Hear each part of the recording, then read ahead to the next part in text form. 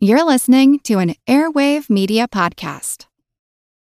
When you need mealtime inspiration, it's worth shopping Kroger, where you'll find over 30,000 mouth-watering choices that excite your inner foodie. And no matter what tasty choice you make, you'll enjoy our everyday low prices, plus extra ways to save, like digital coupons worth over $600 each week. You can also save up to $1 off per gallon at the pump with fuel points. More savings and more inspiring flavors make shopping Kroger worth it every time. Kroger, fresh for everyone. Fuel restrictions apply.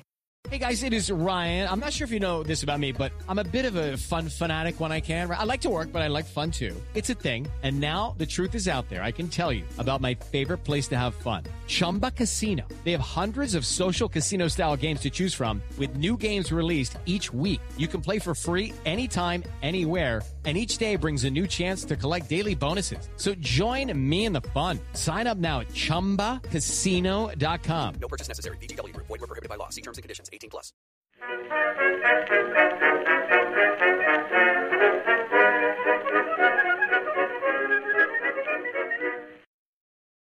Hello, everyone, and welcome to another History of the Great War interview. Today, I'm joined by Sam Hume, PhD student at the University of Aberdeen, and the creator of the Pax Britannica podcast, which is an excellent podcast that you should be listening to. So, Sam, how's it going today? It's going great. It's going even better now after that intro. I will just tell you, Pax Britannica, I don't know, I'm subscribed to several podcasts, and there's like a tier list of podcasts. There's like, hey, I need to listen to this on the week of release. Hey, I'm going to let this pile up a little bit, and I wish I had time to listen to this are kind of my three tiers.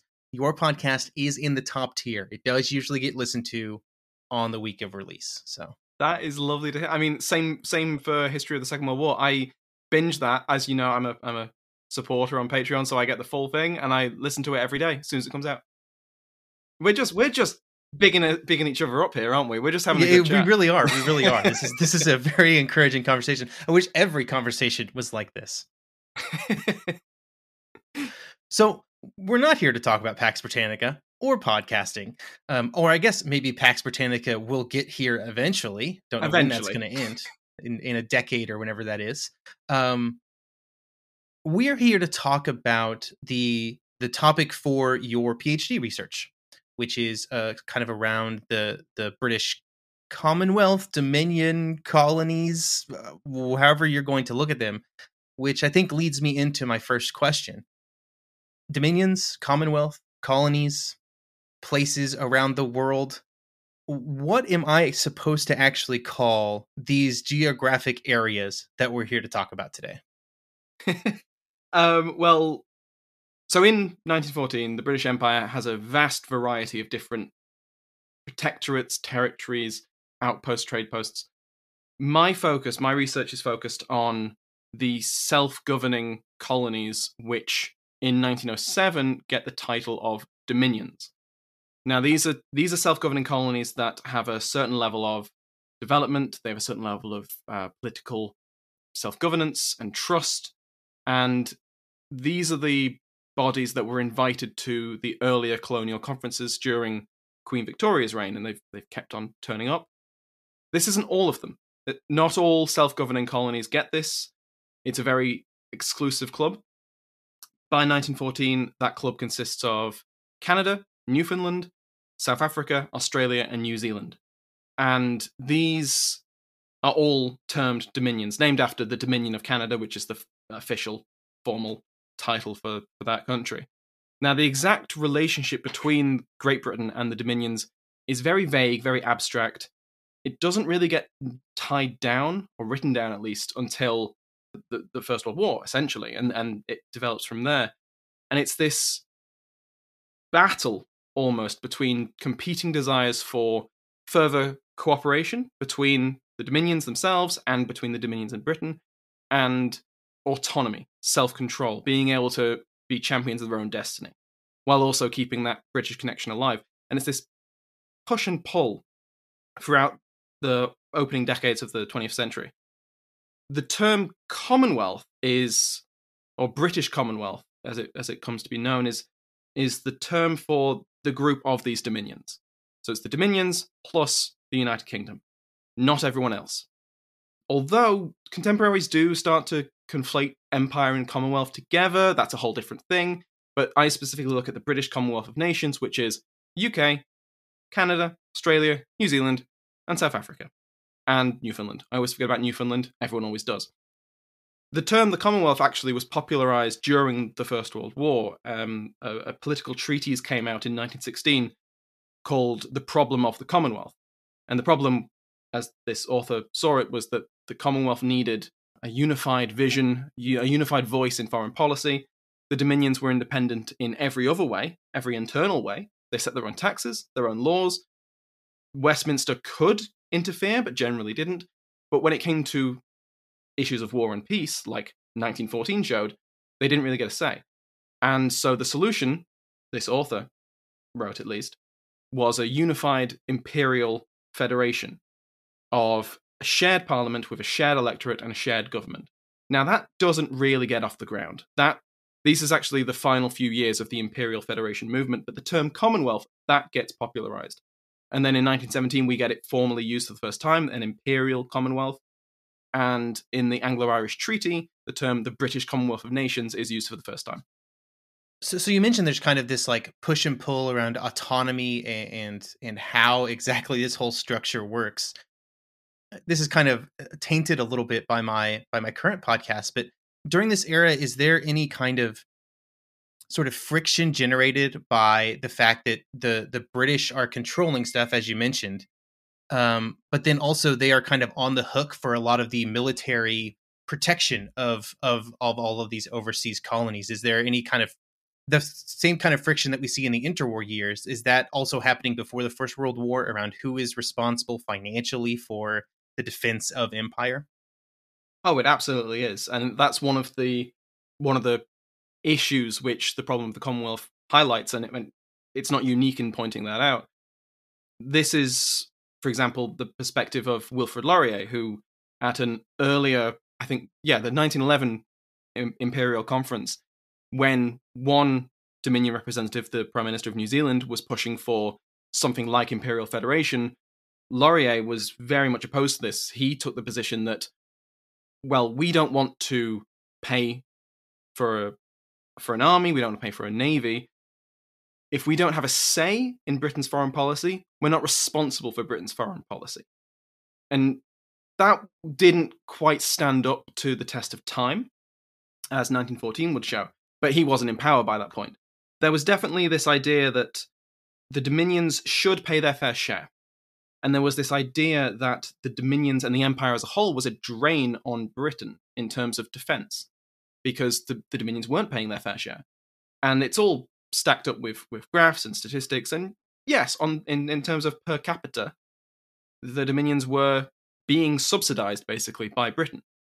But the reverse argument with that was that, well, the Dominions don't get a say in when to go to war. Why should they have to pay for their own defense if they don't get a say in when they have to defend themselves? And it was a debate that was quite vital and quite passionate. And it's one of the reasons I find the period so interesting. And I'm sure the leaders in London were very reluctant to give up any of the control that they had about, when they were going to war or about foreign relations. Oh, absolutely. At the 1911 Imperial Conference, when Joseph Ward, who's the New Zealand Prime Minister I mentioned, he's pushing for this. He's not doing a very good job of making his point clear, and basically everyone gangs up on him. But Asquith, who's the Prime Minister at the time and would be, as your listeners know, at the start of the First World War, he's very clear. He says there's no way that we can share responsibility for foreign policy.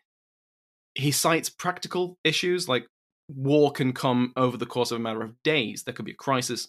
We can't wait for 5 Dominion governments to get a telegram, convene their cabinets, convene parliaments, discuss it, get back to us. We all discuss all that. It would drag the whole process out. It's not feasible. But there was also more constitutional questions to do with that. He implies that questioning that status could affect the whole structure of the empire as a whole.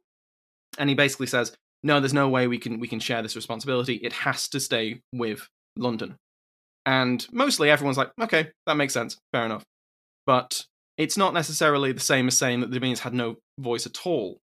Especially with 1914, I think the case that the Dominions were dragged in on without any consultation is true in a legalistic way. They were not consulted.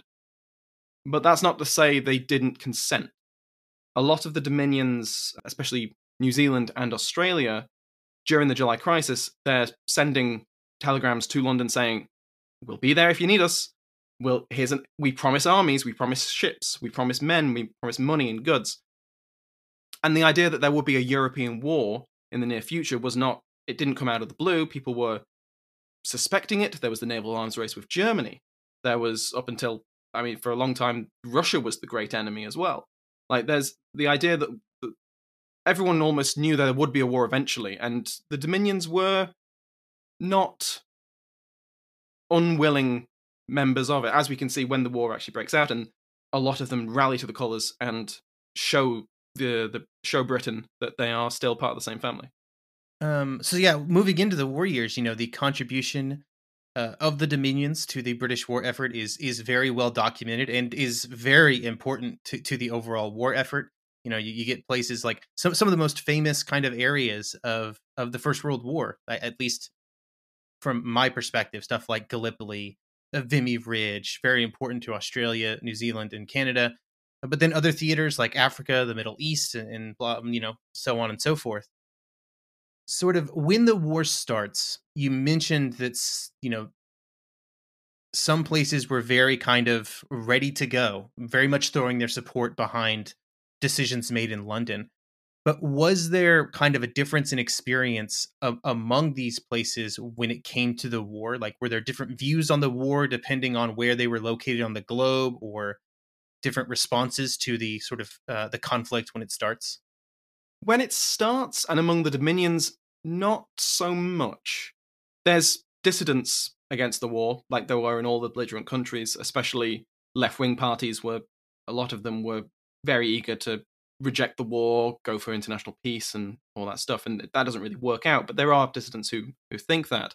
But in terms of official, like, Dominion government positions, not really. They all rally to the flag. They even South Africa, which within 12 years or so has been at war with Britain, and only became a united country 4 years prior. But even they rally to the flag. Now, South Africa is a different story, kind of, because there is a small rebellion, which in hindsight is not a real threat. But this was the Marits Rebellion that came out of lingering anti-British resentment and also pro-German sympathies. But it's crushed very quickly. And there's nothing else like that in any of the other dominions. That said, later on in the war, after the initial wave of support and volunteers and all of that, there do begin to become that the Dominion premiers especially start to get a little bit frustrated with Britain, is perhaps a good way of putting it. They're annoyed with the progress of the war. The Canadian Prime Minister, Sir Robert Borden, famously, in a letter that he definitely intended Whitehall to get, he basically rants about, I've got it here, he says, "It can hardly be expected that we shall put 400,000 or 500,000 men into the field and willingly accept the position of having no more voice and receiving no more consideration than if we were toy automata." He's very annoyed. This is coming, I think, on the tail end of the Somme. He's very annoyed with the casualty figures he's getting, and he wants to have a say. And he will get his say in 1917 when David Lloyd George invites the Dominions to Britain to discuss the war. But that's purely in the Canadian context. In Australia, there's famously the massive crisis over conscription. All the other Dominions, I think, bring in conscription without a fuss, but because of the local domestic politics at the time, Prime Minister William Hughes doesn't think he can do that.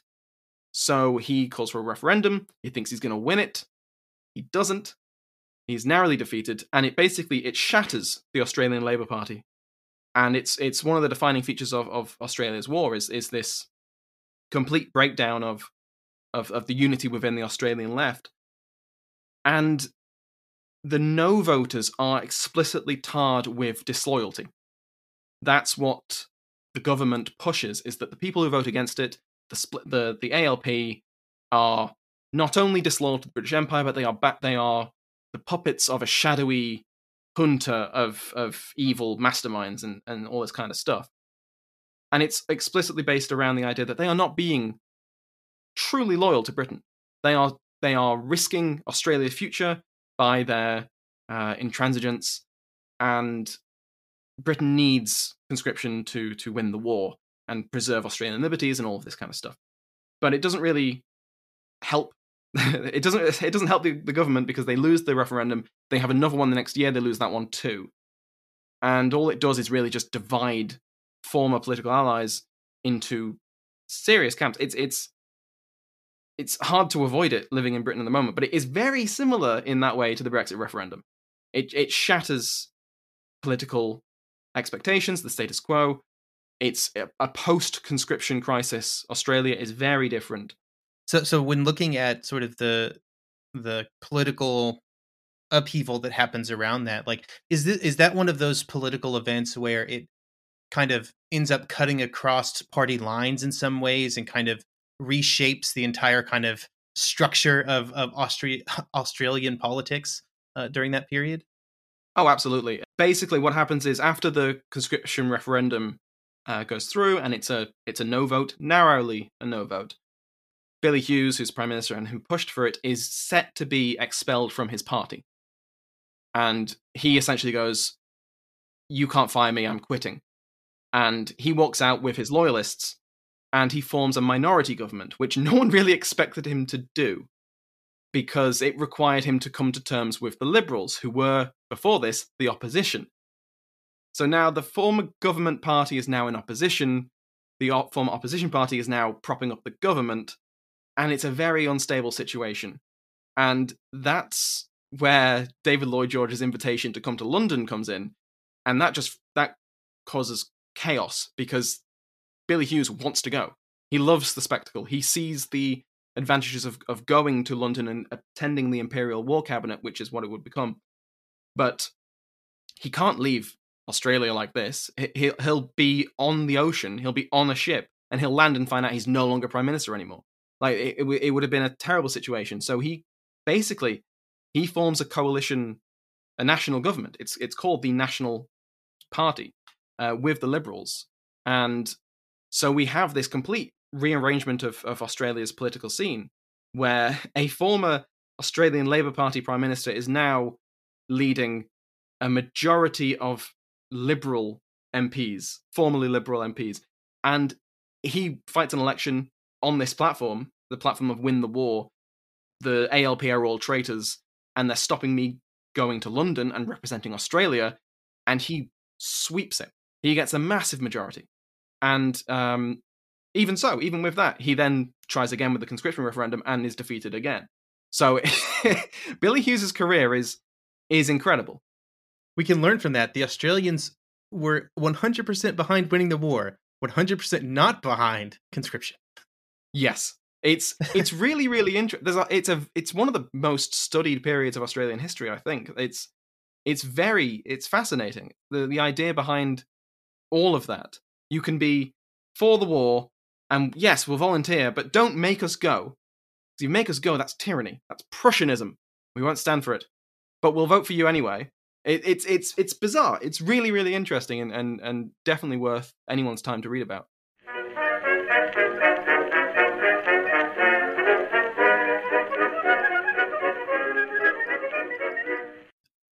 Save big money when you start your next project today at Menards. Check out our great selection of garage and utility lighting options. In stock, ready to take home today. We carry everything to help you illuminate whatever project you're working on. Shop garage and utility lighting products in store at your nearest Menards. You can also view all of our entire selection of lighting options today on Menards.com. Save big money at Menards.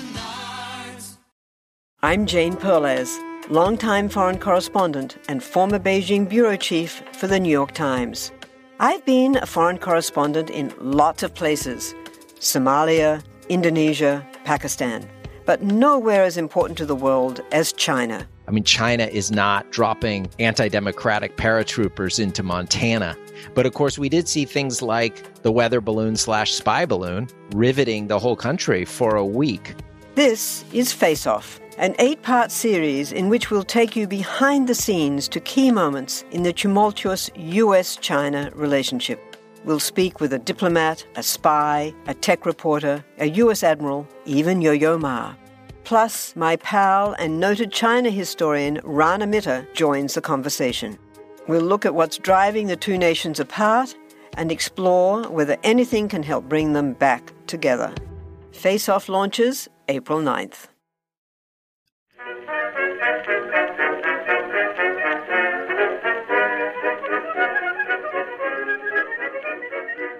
So we've talked a little bit about kind of the experiences in Australia during the First World War.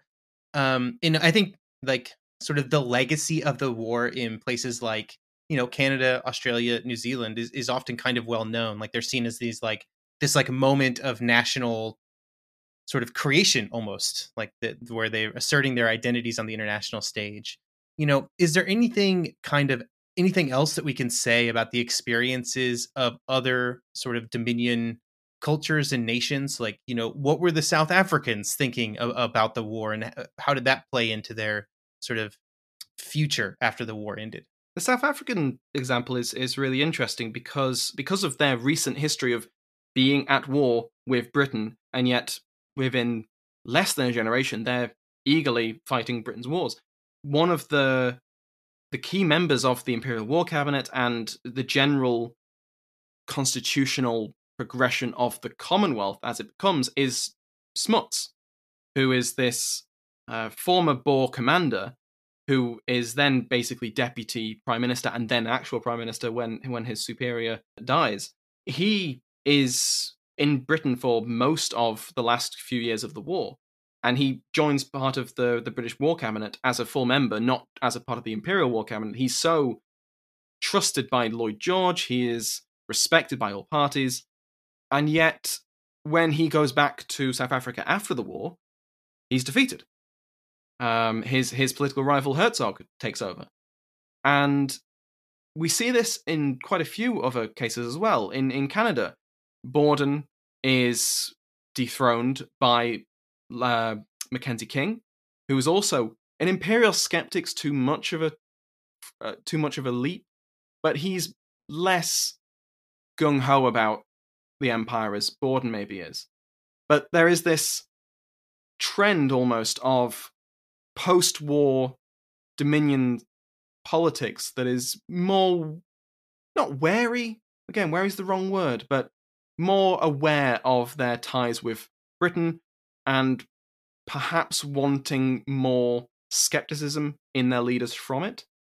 This is something I do want to read into more. I want to research more, so I'm not claiming that as a fact at all, but it's definitely something I want to look at in my thesis. And I guess that kind of thinking about the path forward for these dominions after the war. When we look at the the dominions in the 1920s and kind of the immediate aftermath of the Paris Peace Conference and other things, you see a continued push for kind of a greater autonomy, or at least more definition around their place.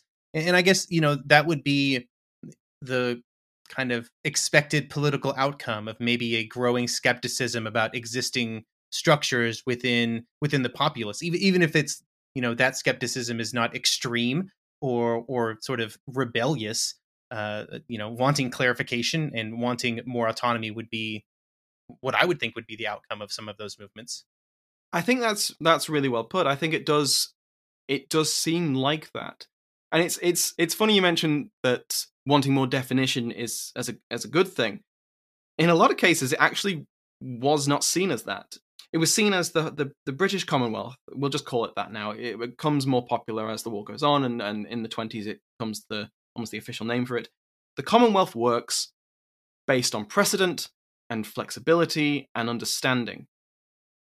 And the fear was from many people that as soon as you lay down those rules in black and white on paper, it's no longer flexible, it can break. From our perspective, perhaps, it's this contradictory approach, because you'd think, oh, we don't want to be independent from Britain, so we should naturally want to have our rights laid down almost in a constitution to make it clear what Britain can and can't do, so we avoid any misunderstandings that might lead to independence. But that's not the way many contemporaries saw it. They saw it as like, no, you're threatening something that works very well. If it's not broke, don't fix it. But for many people at the time, it was broken, as 1914 had showed. And so one of the things that the Imperial War Conference, which is held in 1917 and then in 1918 as well, one of the things that comes out of that is Resolution 9, which Borden and Smuts basically write together. And Resolution 9 declares that the Dominions were autonomous nations of an imperial commonwealth, and they possess the right to an adequate voice in foreign policy and in foreign relations. Now that is very specifically worded. It doesn't say independent voice, just adequate voice. It doesn't specify mechanisms. It doesn't say the Dominions can make their own foreign policy. It doesn't say that Dominions can have a say in Britain's foreign policy. Just an adequate voice. And that's the key to any diplomatic agreement, basically. Just ambiguity and vagueness. And so we see in 1917 and 1918, the Dominions start to actually throw their weight around, almost by invitation. Lloyd George, when he becomes Prime Minister in at the end of 1916, he does invite the Dominions to come along and discuss the war. They discuss war and peace. And so in 1918, when the conference re-meets, they basically set up peace committees to discuss what they'd like the end of the war to look like, what they're fighting for. And the Dominions outnumber any British statesman on both committees. There's territorial and there's non-territorial, and in both of them, the Dominions basically, I would argue, make their case. And so the committees end with reports basically saying that Australia and New Zealand will keep the Pacific Islands they took from Germany. South Africa will keep the African colonies they took from Germany. And what's interesting is that when Britain goes to Paris after the armistice and they make their peace terms known, it's almost the same as what the Dominions had requested, had demanded. They don't get annexation, but it's through the stubbornness almost of the Dominion premiers who are there at Paris that instead the mandate system gets mandate class C, I believe, which is essentially annexation in all but name. But it was enough to appease Wilson. But that's another thing that needs to be emphasized, is that the idea that the Dominions were at Paris, a lot of contemporary nations were like, hang on, why are the Dominions here as well? Why do the Dominions get a voice, get a vote? They're just part of Britain. They'll do what Britain says. That's unfair. And the Dominions took that as a challenge. We're like, no. We're independent nations. Look at Resolution 9. This is what this is all about. And so the Dominions, they also, in the Council of Four, the Dominions are part of the British panel system. So when Lloyd George isn't available, Robert Borden tended to step in.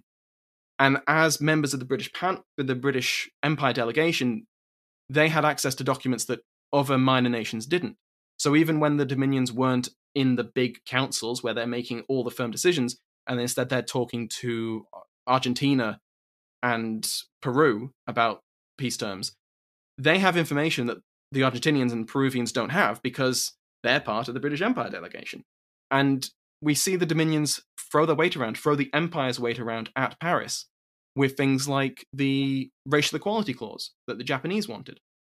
I mean, it's fair to say that had opponents from outside of the Dominions as well, but I think the most infamous opponent of it is Billy Hughes of Australia, who says things that no other diplomat at the table would be willing to say about their ally who sat across the table from them.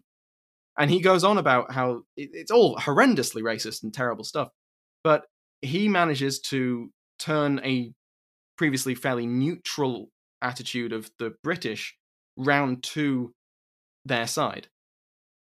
And I think that's really, I mean, it has massive repercussions because it really, really ticks off the Japanese, obviously. But it goes to show to many Australians that, oh, we have the voice of the Empire behind us now. we can make our case on the international stage. And they would continue to do so. It is really interesting, kind of the role they play at the Paris Peace Conference, like, and how they get like the same, or as you mentioned, like sometimes even better rights than other, totally independent nations that are there participating in the discussions. Yeah, it is noticed at the time, and a lot of the other, especially France and the US, are like, no, you can't stack the votes in your favor. I can understand maybe some frustration when somebody shows up to take a vote and also brings along 4 friends that they say also gets a vote. But this is the interesting thing, is that Lloyd George, he was happy to use the Dominions as a club to get what he needed to do, and he did do so. But I don't think he was a zealot when it came to getting the Dominions at Paris. But the Dominions wore him down, or at least they convinced him of the value of it. And then Britain, as an empire, as a unified voice, managed to then persuade the other allied powers that no, the Dominions do need to come along. They are not just instruments of British will. They have their own voice. And they did. But it also, helped Britain quite a bit in some ways. So after the Paris Peace Conference, after sort of all of that gets sorted out, during the 1920s, we do see further development of kind of the British Commonwealth and the relationship between all these various units. So can you tell me anything about the Balfour Declaration and then the 1926 Imperial Conference?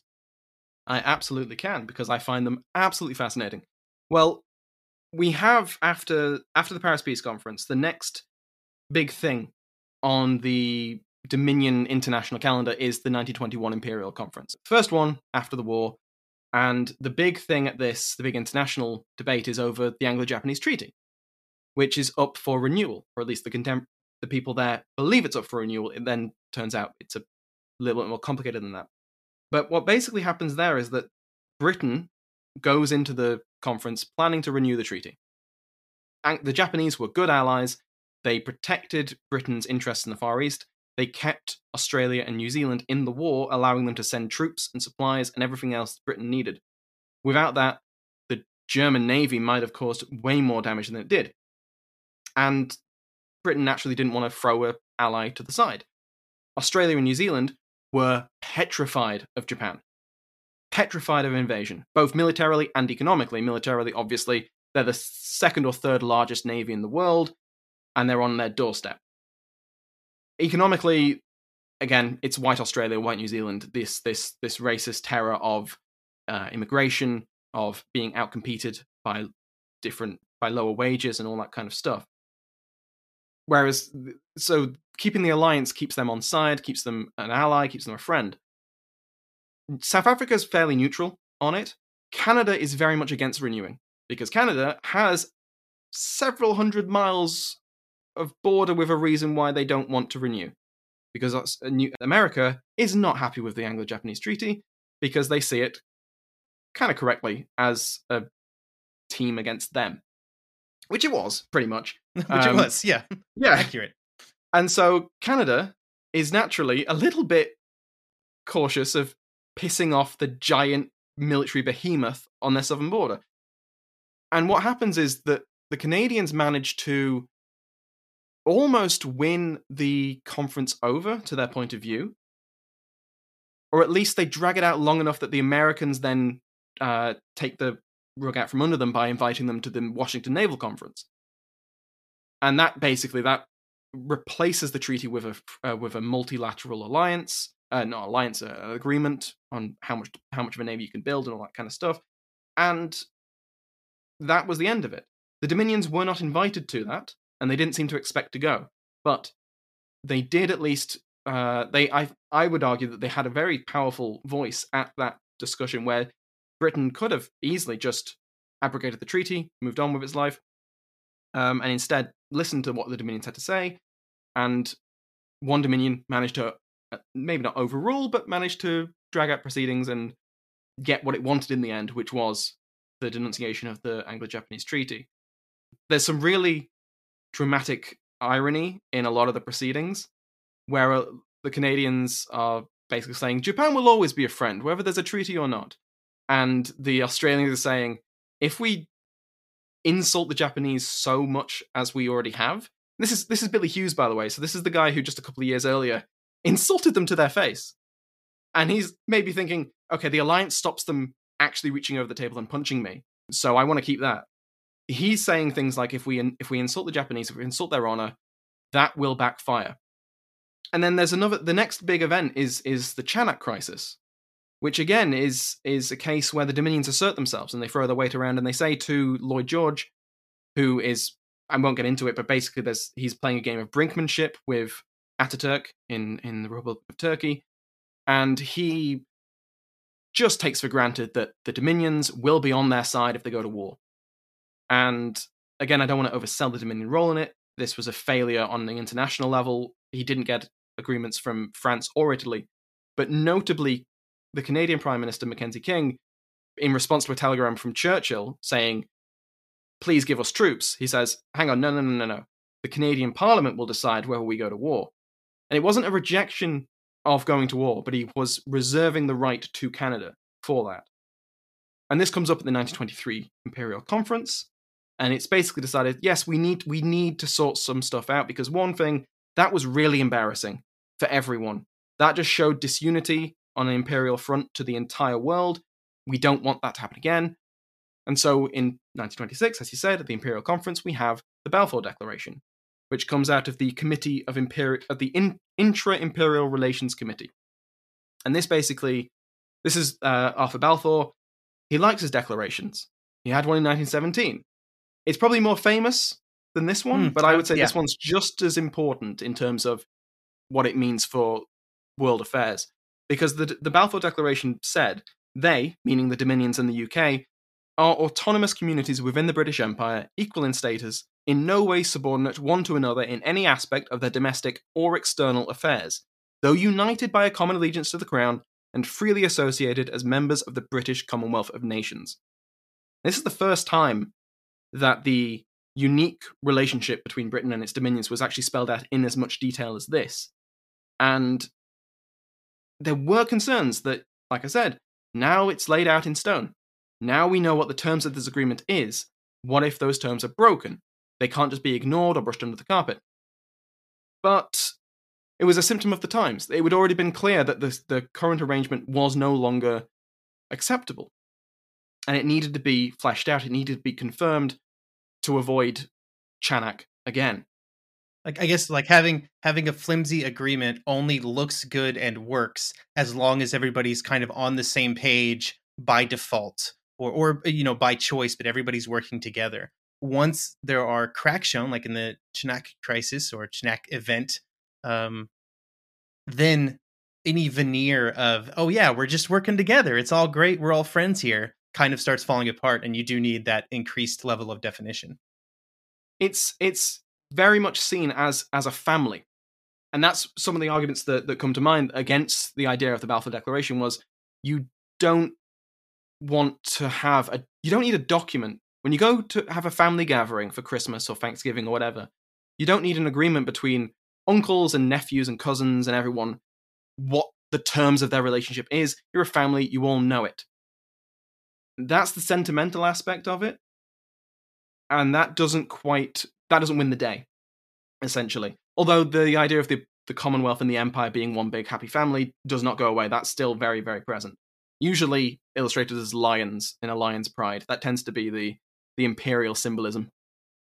Excellent. So thank you for kind of shedding some light on the relationship between, all of these different disparate parts of the British Commonwealth. Obviously, there's a lot more to say about the evolution of the Commonwealth during the interwar period and going into the Second World War. But I think we should probably save that for an interview on a different podcast that I know of that's currently ongoing through the interwar years.